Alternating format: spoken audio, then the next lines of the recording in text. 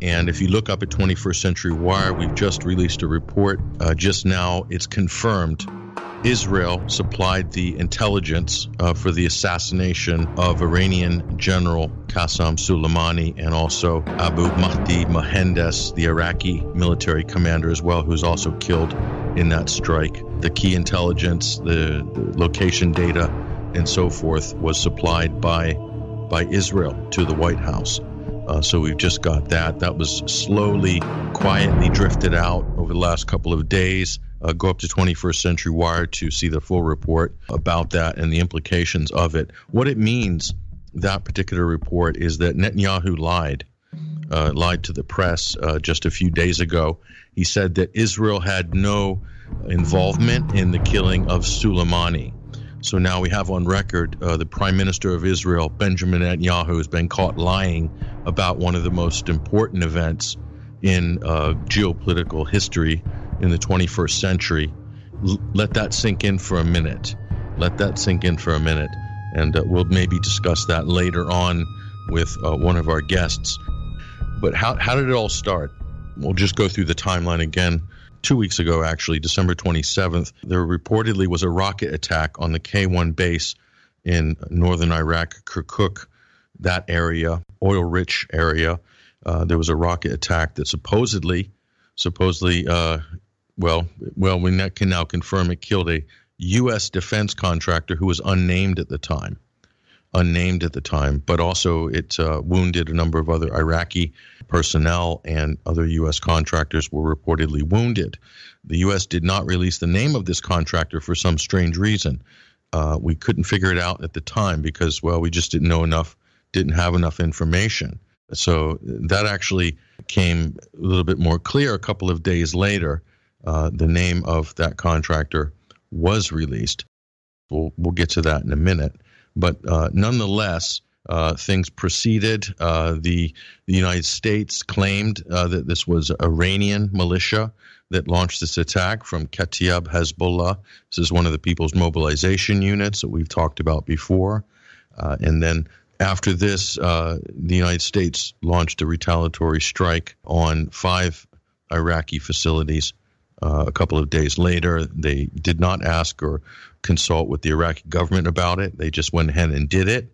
And, they killed a number of Iraqi military people in the process, and they didn't seem to care too much in Washington who they killed. Of course, this naturally sparked protests at the U.S. Embassy in Baghdad's notorious Green Zone. And the U.S. compound was then under siege by protesters. Well, at least the outer ring of it was. And hundreds of protesters came out, including members of the PMU, including friends, family, and comrades of the fallen as a result of the U.S. bombing raid that Sunday. I remember because we announced that happened on our broadcast 2 weeks ago, live as it happened. And so then a series of events took place whereby things, spiraled out of control, to put it lightly. The United States blamed the protests at their embassy on Iran and specifically claimed that General Soleimani organized these protests and then retaliated, supposedly spontaneously, but now we realize it wasn't spontaneous, but retaliated by launching a double assassination of the highest-ranking Iranian general, Soleimani, who's been leading the fight against ISIS in Iraq and Syria, but also the United States assassinated the Iraqi commander, Abu Mahdi al-Mohandes, commander of the PMU brigades. That's the national militia in Iraq. It's the one that the United States call Iranian militia. They're actually Iraqi militia, but that's part of the U.S. propaganda script. And Trump then warned that any Iranian response against any U.S. assets after this will be met with a disproportionate response, and he was boasting about this constantly on Twitter for the next 2 days. And then on January 8th, Iran retaliates, firing 22 missiles at 2 bases, both in Anbar province, that's western Iraq, but also in Erbil, that's in the Iraqi Kurdistan area. So that's what happened. Iran did retaliate. So did Trump respond with disproportionate force? What happened? Well, no, Trump did nothing. Trump stood down He stood down, and there's a number of reasons for that, which we will discuss hopefully in a few minutes. But so this was historic. This is the first time in history that a state actor has hit a U.S. military facility, really since the Second World War. If you count the Israeli attack on the USS Liberty in 1967, that was actually covered up and denied at the time, and it was a ship. It was a USS frigate, intelligence and listening frigate. The USS Liberty was attacked by the IDF, but that was covered up, so we'll put that off to the side. This is the first time anybody has done this to a U.S. facility. Not only that, the U.S. has not responded, did not retaliate. That's historic.